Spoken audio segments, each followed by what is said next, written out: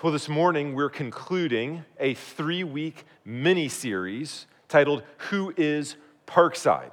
It's a bit of an anomaly for us as it's been a bit more topical in nature, and next week we'll get back into the more normal expositional realm as the summer series will walk through the parables of Jesus. Truths hidden in plain sight, we'll call that. I hope you'll plan to be back next week for that. But if you're new with us, let me catch you up to speed on the last couple of weeks of this Who is Parkside and what that has looked like. 2 weeks ago, we said that the job of the local church is to display the gospel. That's what Ephesians 3:10 says, that the church displays the manifold wisdom of God, much like a wedding band holds up and displays a diamond that is beautiful. The gospel of Jesus Christ is the diamond to be on display, and the church serves like the wedding band to display and to protect the gospel. And last week we said that we display the gospel here at Parkside first by delighting in the gospel, by treasuring it above all else, by being with Jesus before we do things for Jesus. We said that the delighting is foundational to everything. We must delight deeply in it, and all the rest of our core values and our lives as Christians flow out of that. We talked about growing through relationships last week. We said we display the gospel by growing through those relationships. John 15, Jesus says, as I have loved you, so you also go and love one another. So in the person and the work of Jesus, we see his love for us, and it's a model and a motivation for how we're to love others. This week, then, we turn our attention to our final two core values, serving our community and sending into the world. We think of the church, or at least Parkside, as an aircraft carrier. Perhaps you've thought of different models of the church and different ships that might accompany them. I want to talk about this for just a moment as we get started here. I referenced this last week and want to unpack it a bit more this week. Some churches might design themselves a bit like a cruise liner. You choose the cruise liner that you're going to go on for spring break based basically on what has the best amenities. It's got the best swimming pools, best diving boards, the best meals, the best shows in the evening. And that helps to decide where you're going to go. Some churches try to structure themselves that way by having the best amenities, the best programs, so on and so forth. We think that may not be the wisest approach, but there's other churches that would structure themselves more like a battleship. You think about a battleship wins the battle when the big guns are firing effectively and accurately. Practically speaking, in a church, this means that some churches will say if the pastors and the missionaries, the quote-unquote big guns, are firing actively and accurately and doing the work of the ministry, everybody else sort of shows up, pays their tithes and offerings, serves where they can, so that the pastors and the missionaries can go fight the battle. We think that's probably not the best model of what the church ought to be either. We look at Ephesians 4:12, where it says the role of pastors is to equip the saints for the work of the ministry. And so we would think of ourselves as an aircraft carrier, where every member of Parkside is a fighter jet that comes together on Sunday morning. You come back to the aircraft carrier itself. We come together as a whole. And when you come, we want you to receive 3 things every Sunday. We want you to receive fuel to be sent out on mission. That's what the gospel does. It fuels you as you go. And we recognize that while you're out on mission, you're going to be tired and fatigued.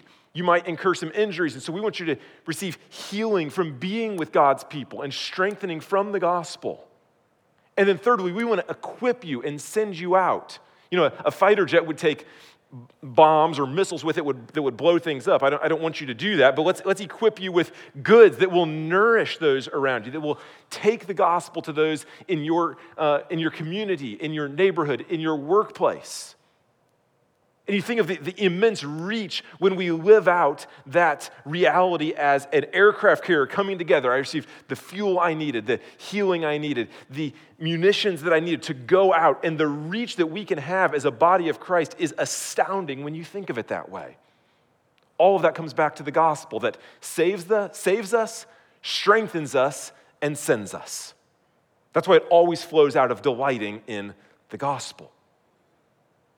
That is to say, then, that we're biblically grounded and gospel-centered as a church. And my job, week in, week out, is to take you back to the Bible, show you what it says, and how the gospel saves, strengthens, and sends us. Week in, week out, that's what we're committed to. And this week, as we look at those two core values, you could summarize the whole sermon in this pretty simple sentence. The gospel compels us to serve our community and be sent into the world. The gospel compels us to serve our community and be sent into the world. So we'll pick up just starting with the serving our community aspect. Our job as a church, so core value 3, serving our community, our job as a church is to display the gospel. What we believe is that by radically and generously serving our community, we display Jesus' approach to life and ministry. In essence, we say, because Jesus came close to us and served us, he left where he was at to come close, to serve, we will leave where we're at to move close to those in our community to serve them. Perhaps you think of John 1:14, kind of a famous passage here. We read, "And the Word became flesh and dwelt among us." The Message, not a translation, but a paraphrase, use it sometimes as a commentary of sorts, is helpful in that it says, the Word became flesh and blood and moved into the neighborhood. I love that little phrase. He came close to us. He dwelt among us. Hebrews 2 and Hebrews 4 talk about the life and the ministry of Jesus, that he became like us in every respect. He became one of our brothers so that he could sympathize with us. You notice that proximity breeds empathy. You get close to somebody and you feel their pain in a specific way. You think of the miracles that Jesus did. He's healing. He's restoring sight. He's feeding. He's doing all kinds of things. And sometimes this is accompanied by preaching the message of the gospel, but oftentimes it isn't. Oftentimes he even says, hey, don't go tell anybody what happened here. He's coming to serve those that are in his immediate community. Theologians then call this the doctrine of the incarnation. Jesus was incarnate flesh. He came to be like us. And so what we want to do to reflect that and live that out is what's called incarnational ministry. Maybe last week you remember me saying, there is no impact without contact. You've got to move close to people. We just sang this actually in the new song the band introduced, Jesus, You Alone. We sang, you breathed your life in creation. You walked among your created. You didn't just send us an email address for the help desk from above.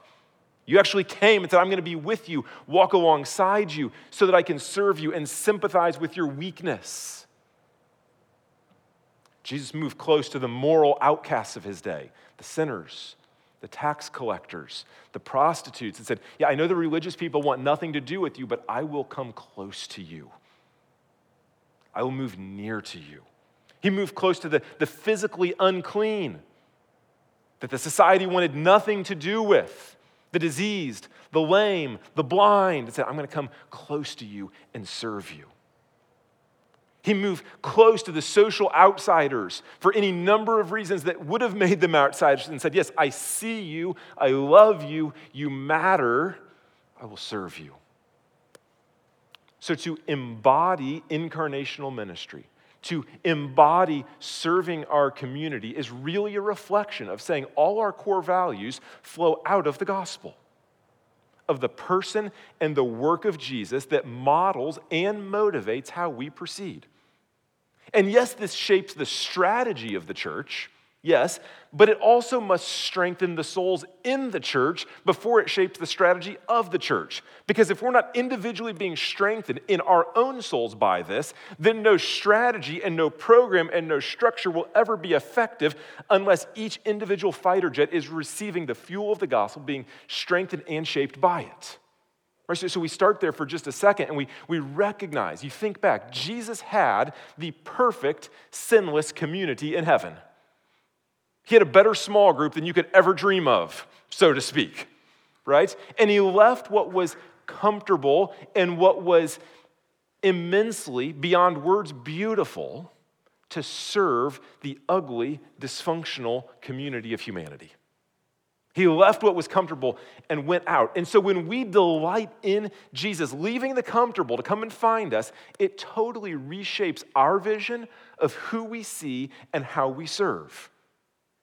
And oftentimes, doctrine-loving churches like Parkside, we focus on Jesus as our sin-bearing, wrath-absorbing substitute on the cross.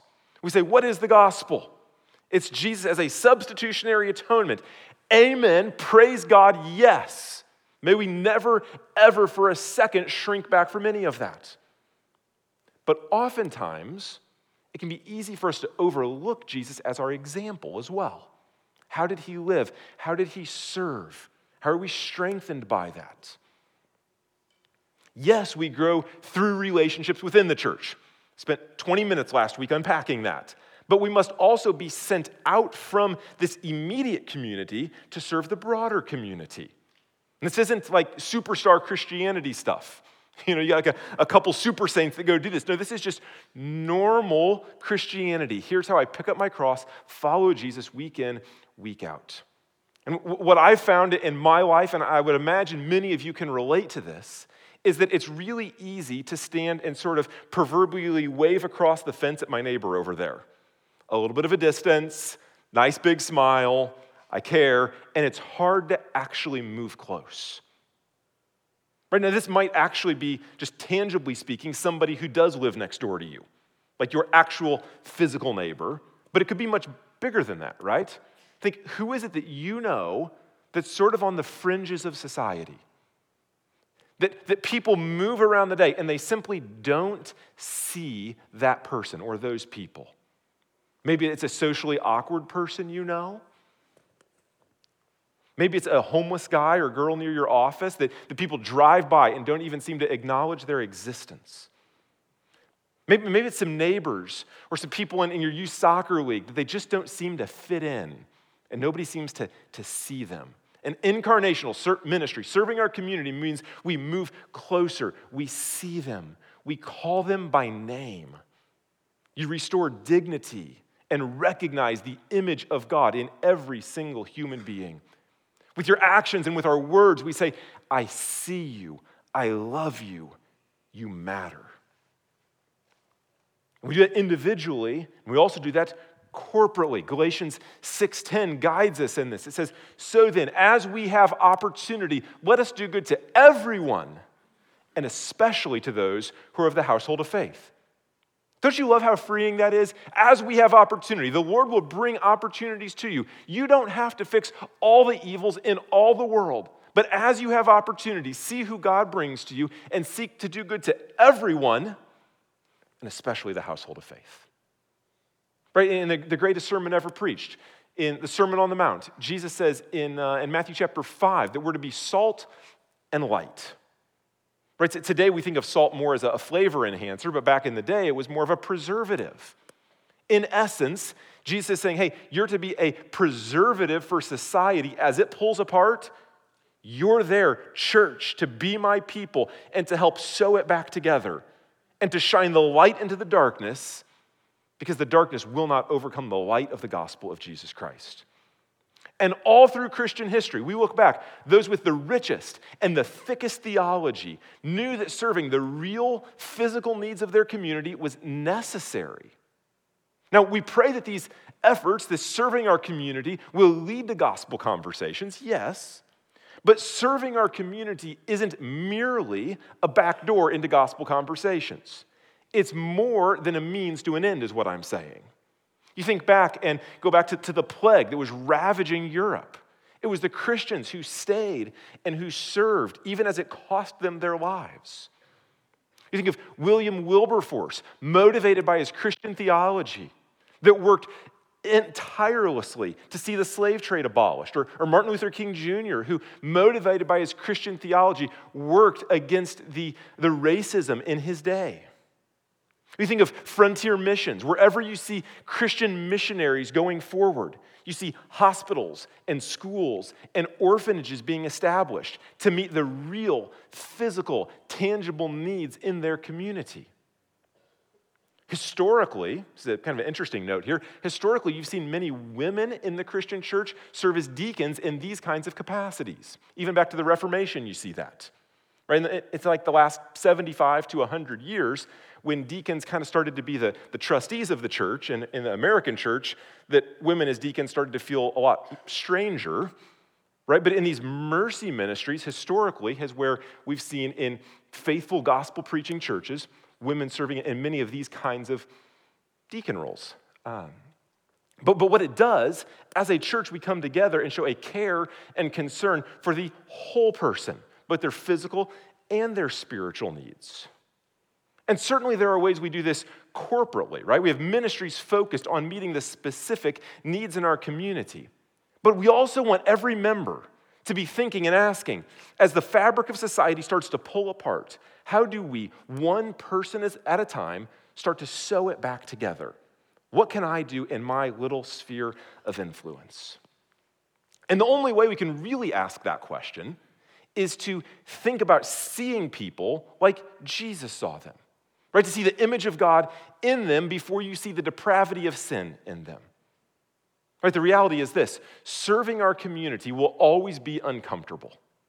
It means you're going to serve those people who are from the other side of the tracks, right? Those who are different from you religiously or sexually or politically or ideologically. Right? To serve them doesn't condone their choices. It doesn't mean you're advocating for their sin. Rather, serving them takes Jesus, who seems invisible to them at the moment.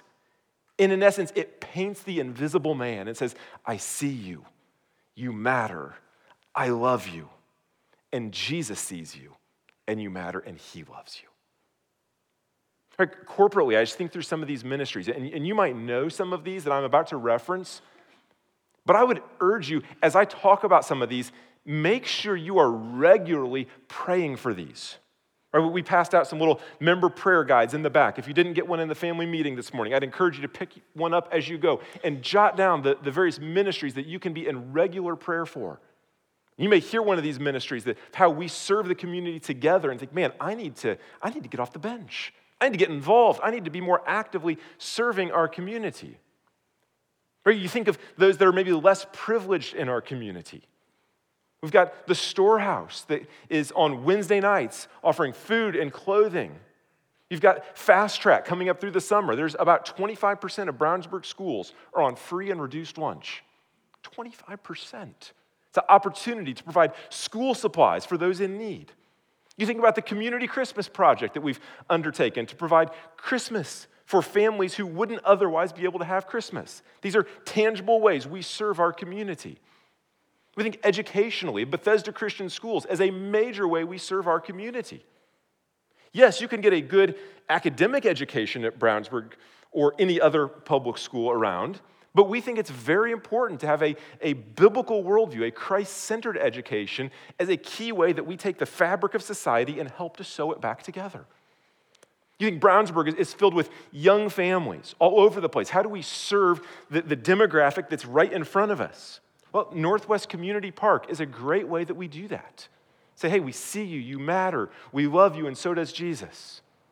Think of Hendricks Community Soccer, where we use 15 acres to the north, or perhaps more, for thousands of people to come through every Saturday and just enjoy the community that's built through youth soccer. I had a meeting a couple weeks ago with Dr. Jim Snap, the superintendent at Brownsburg Schools. We meet quarterly, and he shares some needs with various pastors in the area. We pray together over them. He was telling me that over the last 5 years in Brownsburg, there's been a 250% increase in families who don't have English as their first language. It's huge. And so as part of that, we had the English as a second language classes being held at the library. Ed and Carmen Gladfelter were spearheading that. Many of you helped, right? As they prepare to go back to the mission field, we're praying that God will raise up people to continue meeting this need in our community. Maybe that's an area you can step in and serve. Right? There's just so many ways we do this corporately, but there's a lot of ways you can do this individually too, apart from the structured programs of the church. Right? Just think of, how do I serve my community? Who are the people on my street? My physical neighbors, my friends. A single mom who could just use some help mowing her grass. What does it look like for you to be present with those who live close to you? You've heard all about the mental health crisis all over our country and certainly here as well. Maybe you want to pursue some counseling training up at Faith in Lafayette. It's just not, I can't go get a full master's degree right now. That's okay. There's an immense ministry serving our community that perhaps that would be a step of action that God would lead you towards. Certainly there will be needs at life centers, formerly crisis pregnancy centers around the nation as we pray that Roe will be overturned and there will be additional needs there. Perhaps that's a way you could serve your community. There's missions downtown that do a great job. Perhaps this summer you take a couple of friends, maybe your kids, a roommate. You say, hey, we're going to go down and we're going to make it a priority of serving regularly. And there's all kinds of ways you can do this. You don't actually need me to list them all out, but it starts with saying, I see that Jesus moved close to people, to serve people, to say, I see you, you matter, I love you, and we live that out in our daily lives. Right? Core value number 3 is about serving our community and seeking the good of our community, as Jesus did, seeing and meeting physical needs. And that starts to move us then to our 4th core value, sending into the world. Sending into the world. Here we recognize that as Jesus was sent into the world with a specific message of salvation, so he also has sent us with a specific message of salvation. So if you think of salt and light, Matthew 5, I just talked about that. Serving our community is more of the salt component as a preservative. Sending into the world is being sent out with the message of the gospel, the light that shines into the darkness and brings life to those who are spiritually dead. It's not merely good deeds, but a message to deliver. Right? Romans 10 says faith comes by hearing, hearing by the word of God. And how beautiful are the feet of those who take the gospel to those who have not yet heard it.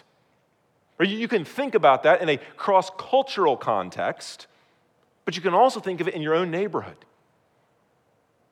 That for some of us, it seems strange to think about having beautiful feet. Feet don't seem real beautiful. God says, yet it's possible for all of you. Just take the gospel to someone who has not yet heard it. And sending into the world comes from a firm confidence that there is a God who will save the world through the message of his Son. And to the extent that we lack confidence in his ability and his willingness to save sinners, we will lack a sending nature in our lives. It's a direct connection there. John 20:21, Joanna just read a moment ago, as the Father has sent me, even so I am sending you. So if we say that delighting in the gospel is the foundation, it starts there, it all flows out of that, sending into the world is like the bullseye.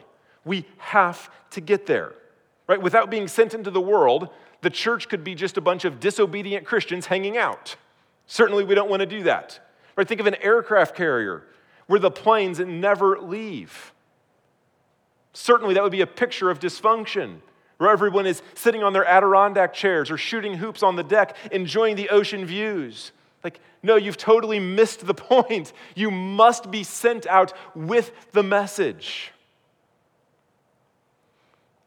Individually, we'll talk about a few ways we do that and then corporately talk about that as well. Individually, the core thing you've got to see is as a Christian, you are already sent. Right? The question isn't if you're sent or if you're not. John 20:21 says Jesus has already sent you. So the question is, to whom am I sent and where am I sent, but not if I'm sent. We spend too much time, I think, in our lives pondering the will of God, wondering, am I sent, am I not? It's what one pastor I heard called the Cheerio method. He looks at his Cheerios, praying that God will reveal his will until the Cheerios randomly spell something out. He said, the longer I stare at my Cheerios, they keep spelling the same thing every day. Ooh. No. Get past waiting for your Cheerios to magically spell something out. Quit waiting for a special voice from God. You've already got verses in the Bible telling you you're sent. Right? Live out this identity. Oh, man. I laugh every time I think about that. But we've got to recognize every member is already sent. The question is if we're obedient to our sent identity. And if the pastors and leaders of the church will be faithful to equip, train, and send their members out. J.D. Greear has said it this way. I think we see it on the screen. If you are saved, you are under obligation to leverage your life to bring salvation to the nations.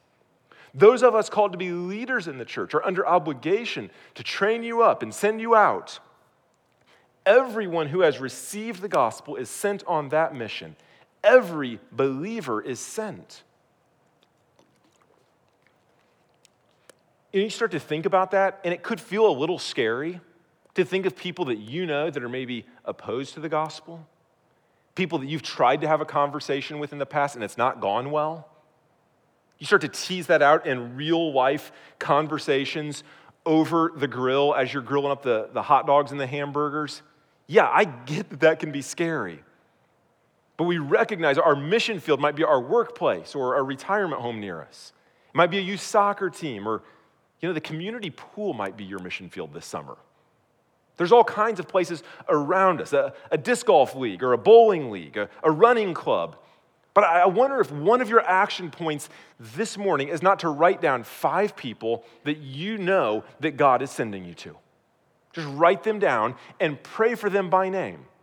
And then layer that with growing through relationships and ask one brother or one sister within the church, say, would you join me in praying for these people? Would you join me in praying that I would be strengthened by God's Spirit to actually take the gospel to them? I know I need His help. And as you think about the scariness of that, and I don't know, I feel like I've failed as an evangelist at times, let me take you back to God's Word and give you some encouragement, a couple verses that you may want to write down to take you as you go. John 14:12 is on the screen. These are words of Jesus here. He says, truly, truly, I say to you, whoever believes in me will also do the works that I do. And greater works than these will he do, because I am going to the Father. Now, if you read that and just pause and actually look at the words of the Bible, that's actually an astounding statement for Jesus to make, isn't it? If you believe in me, you'll do the works that I've done, and you will do greater works than what Jesus did. Just pause and think like, that's a massive statement. How could Jesus say that and really mean it? Well, let's scroll down 2 chapters to John 16 and read a little bit more here. John 16:7, we see again on the screen. Jesus says, I tell you the truth. It is to your advantage that I go away. For if I do not go away, the Helper will not come to you. But if I go, I will send him to you. Again, a staggering statement. Jesus says, it's better that I leave. Jesus could be your life coach right there. Hey, who am I supposed to go talk to this afternoon, him or him? Jesus says, go that way. Okay, that way. They've got a question I don't know the answer to about the Old Testament. Jesus, what's that mean? He tells you, here's what it means. There's all kinds of opportunities. Like, man, it would be amazing to have Jesus right beside me. And he said, no, it's better that I leave because the Holy Spirit inside you is better than Jesus beside you. And so as you're on mission going out, you got to take seriously the words of Jesus, of the power of the Holy Spirit carrying believers, and we need to quit relying on our own strength. Right? God's not looking for those who are the most able. He's looking for people who are available. He says, yeah, I understand I'm doing this in the power of the Spirit. It's not me. It's to say that regular Joe Christians that are Spirit-filled will accomplish far more than a couple of super saints along the way. When a whole church is filled by the Spirit and is sent out off the aircraft carrier, it accomplishes way more than just a couple of battleships who have a limited reach. And it's also interesting that we note, as America becomes more opposed to Christianity, what that means is there are going to be less and less people that just make their way through the doors of the church. We pray that more will come. We're going to seek to reach them. But what it means is we've got to go individually to them. It's not so much a matter of sprucing up the programming as it is sending members to them. Steve Timmis, an author and pastor, said it this way. He said, new styles of worship will not reach them. Fresh expressions of church will not reach them. Great first impressions will not reach them. Churches meeting in pubs will not reach them. The vast majority of unchurched and dechurched people would not turn to the church, even if faced with difficult personal circumstances or in the event of national tragedies. It's not a question of improving the product of church meetings and evangelistic events. It means reaching people apart from meetings and events. This is where we must be sent out on mission every single week. And yes, I hope that you'll invite people to Vacation Bible School in 2 weeks. Yes, men, I hope you're inviting a couple friends to cornhole and barbecue this weekend. And yes, I hope you're inviting them to come on Sunday and hear the preaching of God's word. But let's not segregate being sent into the world as strictly leaning on the programs of the church and recognize each individual is sent as well. But it's not merely an individual thing, it's also a corporate thing. And to send corporately, as a whole body, we recognize it is really costly to send people. Right? It's natural to want to invest in our own little kingdom here. But we know that self-focus leads us to death. It's as if you see every part of your life as a kingdom seed sitting in your hand. And you can hold on to what God has given you, or you can invest it in eternity. We'll go into the ground, it'll die, and we pray it'll bring a harvest of 30, 60, or 100-fold.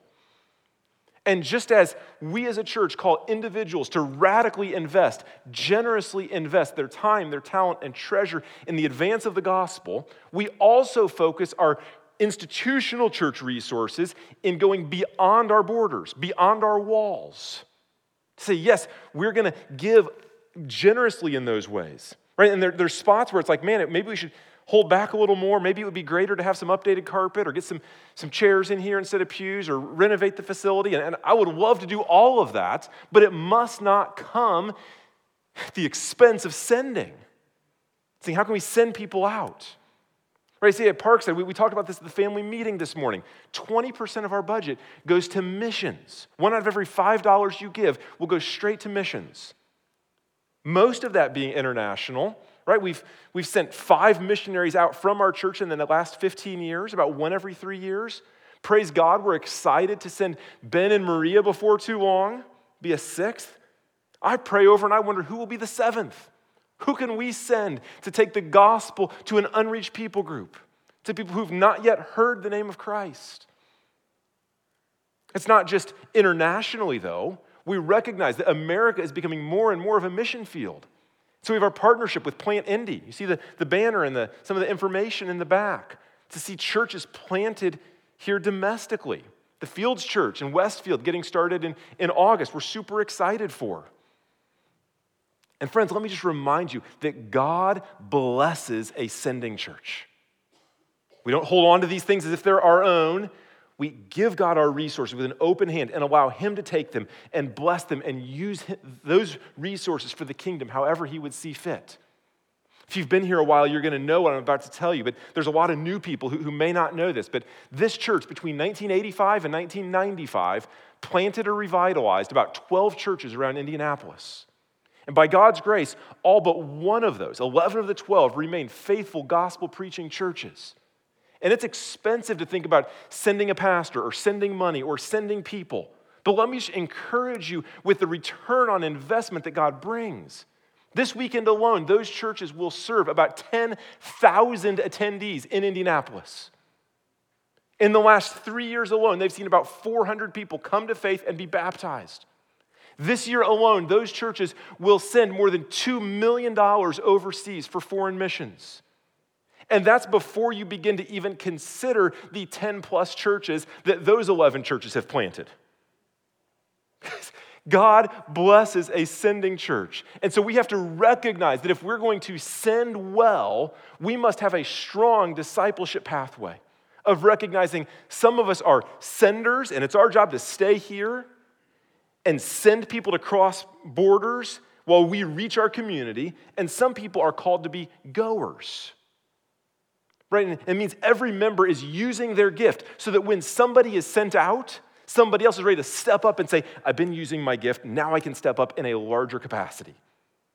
When you think about the people that have been sent out just in the last couple of years, like, man, it would be awesome if we had Eddie and Sarah still here, and Rob and Lynn, and Phil and Jan, and Janelle, and my folks, Jim and Susan, who are back a little bit now. And it's like, man, if those people were always here, think of what we could do. Like, yes, but it's better to send and recognize we've all got to be using our gifts to step up and fill that gap, to mobilize the saints for the work of the ministry. Right? It means that all of our members need to be giving generously, not only of your talent, but also of your treasure, so that when God raises someone up or gives an opportunity for church planting or revitalizing, we're able to invest heavily in sending into the world.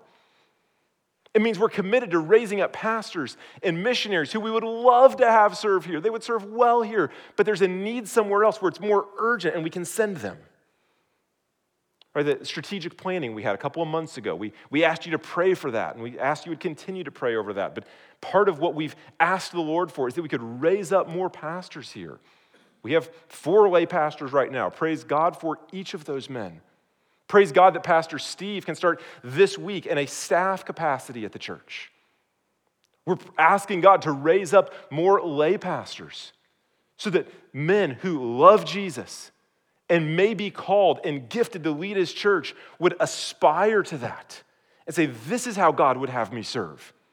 1 Timothy 3 says, he who desires to be an overseer desires a noble task. We're praying that God will raise up his people here. You can listen to all of this and say, Justin, sending into the world sounds great in theory, but I do recognize it takes everybody rowing together. And sometimes in a church, it's that old adage, you got 20% of the people doing 80% of the work, right? It requires everybody be active in rowing together, rowing in the same direction, seeing that we are much stronger together than we are separate. Maybe you hear some of this and you think, Justin, grand visions from a guy in his 30s, sounds good. Maybe the cost is too great. Maybe we can't keep it up at this clip. Let me tell you a story. 230 years ago, this weekend, it's a significant anniversary in church history, William Carey, a man lived northwest of London. We're northwest of Indianapolis. Maybe there's some parallels here. He preached 230 years ago one of the most famous sermons in the history of the church on sending. The Christians in England were saying, no, sending is too costly. We can't do it. Let somebody else do it. They've got more ability right now. Let God supernaturally do it. We don't have to do it. And Carey said, no. Let me tell you, Carey was not an educated man. He was not a seminarian, not a highfalutin theologian. He was very poorly educated. He was a blue-collar worker. He made shoes for a living. He opened up to Isaiah 54. I'm going to show this on the screen, what text he preached from some 200 plus years ago this weekend. He said, or the prophet Isaiah says rather, enlarge the place of your tent and let the curtains of your habitations be stretched out. Do not hold back. Lengthen your cords and strengthen your stakes, for you will spread abroad to the right and to the left, and your offspring will possess the nations and will people the desolate cities. He said, look, guys, God is doing a work here. And his gospel will reach the people from every language and tribe and tongue and nation. So spread out and lengthen your cords. Get ready to send well and strengthen your stakes, because it's going to take all of us. But God is going to do it. It requires all of us to do that. I wonder if you've considered, man, have I strengthened my stakes appropriately? I told you guys a bit ago about my trampoline blowing away. I thought I had it anchored well. There were 5 little dog stakes with the twisties went down into the ground, and all 5 got ripped out and the thing blew away. It was astounding to me. I thought I had strengthened my stakes. I had to go back and revisit it. The post hole diggers, 2 feet down, 3 of those holes, 50-pound bag of Quikrete in every hole. I have strengthened my stakes. If that thing flies away, we got a problem. But I recognize this is worth it, because my kids love the trampoline, and the fun they have is worth it there. I thought about getting rid of it. I thought maybe it wasn't worth it, and ultimately decided it was. So we strengthened our stakes. I wonder this morning if you wouldn't think about the advance of the gospel around the globe, and in this town in particular, and say, yeah, it's worth strengthening our stakes. Because there's going to be challenges. There's going to be windstorms that would pick us up and throw us off task. And I individually, and our family, and our Sunday school class, and our small group, we are going to work to strengthen our stakes so that we can send well. I'm going to strengthen my stakes by investing my talent here. I'm going to use my gifts in ways that God has given me gifts that I can use for the advance of the gospel. I'm going to strengthen my stakes by investing financially here with the treasure that God has given me so that we can send and send well. I'm going to strengthen my stakes by investing in others, using my time, because I can more efficiently do things myself. But I know in the long run of sending, it's always better if I can disciple somebody along the way. So I'm going to grab a younger man or a younger woman, or I'm going to find an older man or an older woman and say, man, I need your wisdom and your help and your guidance, and we're going to do this together. What does it look like for you to strengthen your stakes? To recognize that this is our aircraft carrier, and we are in enemy territory. And we must be sending every member, every week, with the message of the gospel. Don't get caught on the deck of that aircraft carrier sitting in your Adirondack or shooting hoops, enjoying the ocean views, and miss that we are in enemy territory. Recognize you are already sent. You are that fighter jet being sent every week. What does it look like to strengthen your stakes? Final story, I'll conclude with this. You know, if you know anything about American history, that in 1929, the stock market crashed. And the ensuing decade was a remarkably difficult period for Americans. It was particularly so for those in the Great Plains, as a drought came right along with the economic depression. And in Oklahoma, there were a lot of farmers who had some poor farming techniques. What it meant was that the soil near the top of the earth was depleted. And so that, in conjunction with the drought and the crazy winds that come in the Great Plains, picked up the dirt and it just transported it elsewhere, and there was nothing that they could do to plant and actually have a harvest come about. They didn't have good dirt, they didn't have water. You don't have those two things, you're going to have a hard time getting a good crop. And so by the end of the decade, in 1939, they came to a place where many farmers had their last seeds that they could ever invest, they could ever plant in the ground. And they were forced to make a difficult decision. They could take the only seeds they had left, they could grind them up into bread, and they could try to travel somewhere else and hope for a return, not knowing if it would happen, likely meaning they would starve to death after that summer, or they could take the seeds they had and they could put them in the ground and watch them disappear and pray that God would bring rain and there could be a harvest. Most of them did that. And in the spring and summer of 1939, for the first time in years, rain came. And the seeds went into the ground and it looked like they died, but they sprouted. And it brought a return. And it sustained them and gave life for generations to come. And I wonder this morning if you wouldn't think of the kingdom seeds that God has placed in your hand, your talents, your treasure, your time.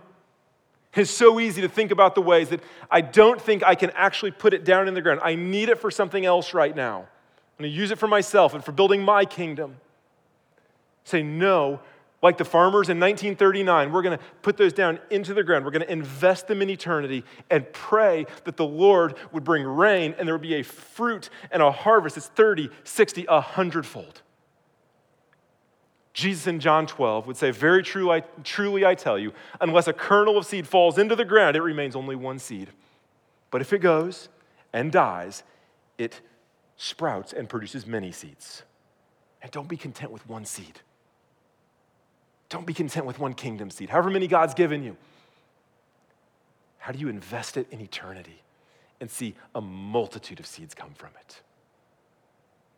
And as you think about that, you think about what does that actually mean in my life? I understand.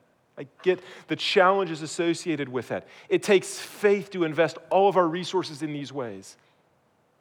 And as I feel the urge to hold on to my stuff, to cling to it, and as you feel that too, we must remember Jesus. He spared none of his blood, not a drop of it, gave it all so that we may have new life. We go back to delighting in what he did for us, recognizing the extent of his sacrifice for us, knowing that what he gave up is immensely greater than anything we will ever give up for him. We say, Jesus, I want to hold on to my stuff. I know it's easy to do, I need your help. By your grace, help me to see the grace that you've given to me. And may it free me to invest my life in eternity. Friends, this is what it means for us to send into the world and recognize there's a harvest of righteousness to be had. Let's pray.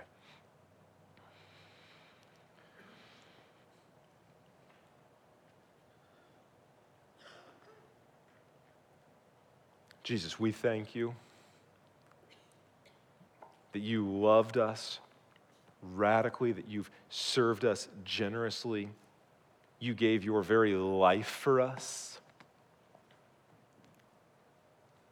And as we ponder how we might best serve this community and how we might best send into the world, to be the salt and the light that you've called us to be, we ask for your grace to give us eyes to see and ears to hear your word. Give us humble hearts to be changed by you.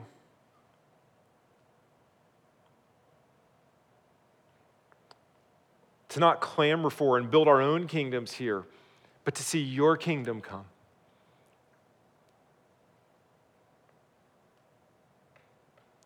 We thank you that you spared none of your blood for us. You gave it all that we could have new life. We ask you would make us generous in our investment, that others may have new life as well. We pray these things in Jesus' name. Amen.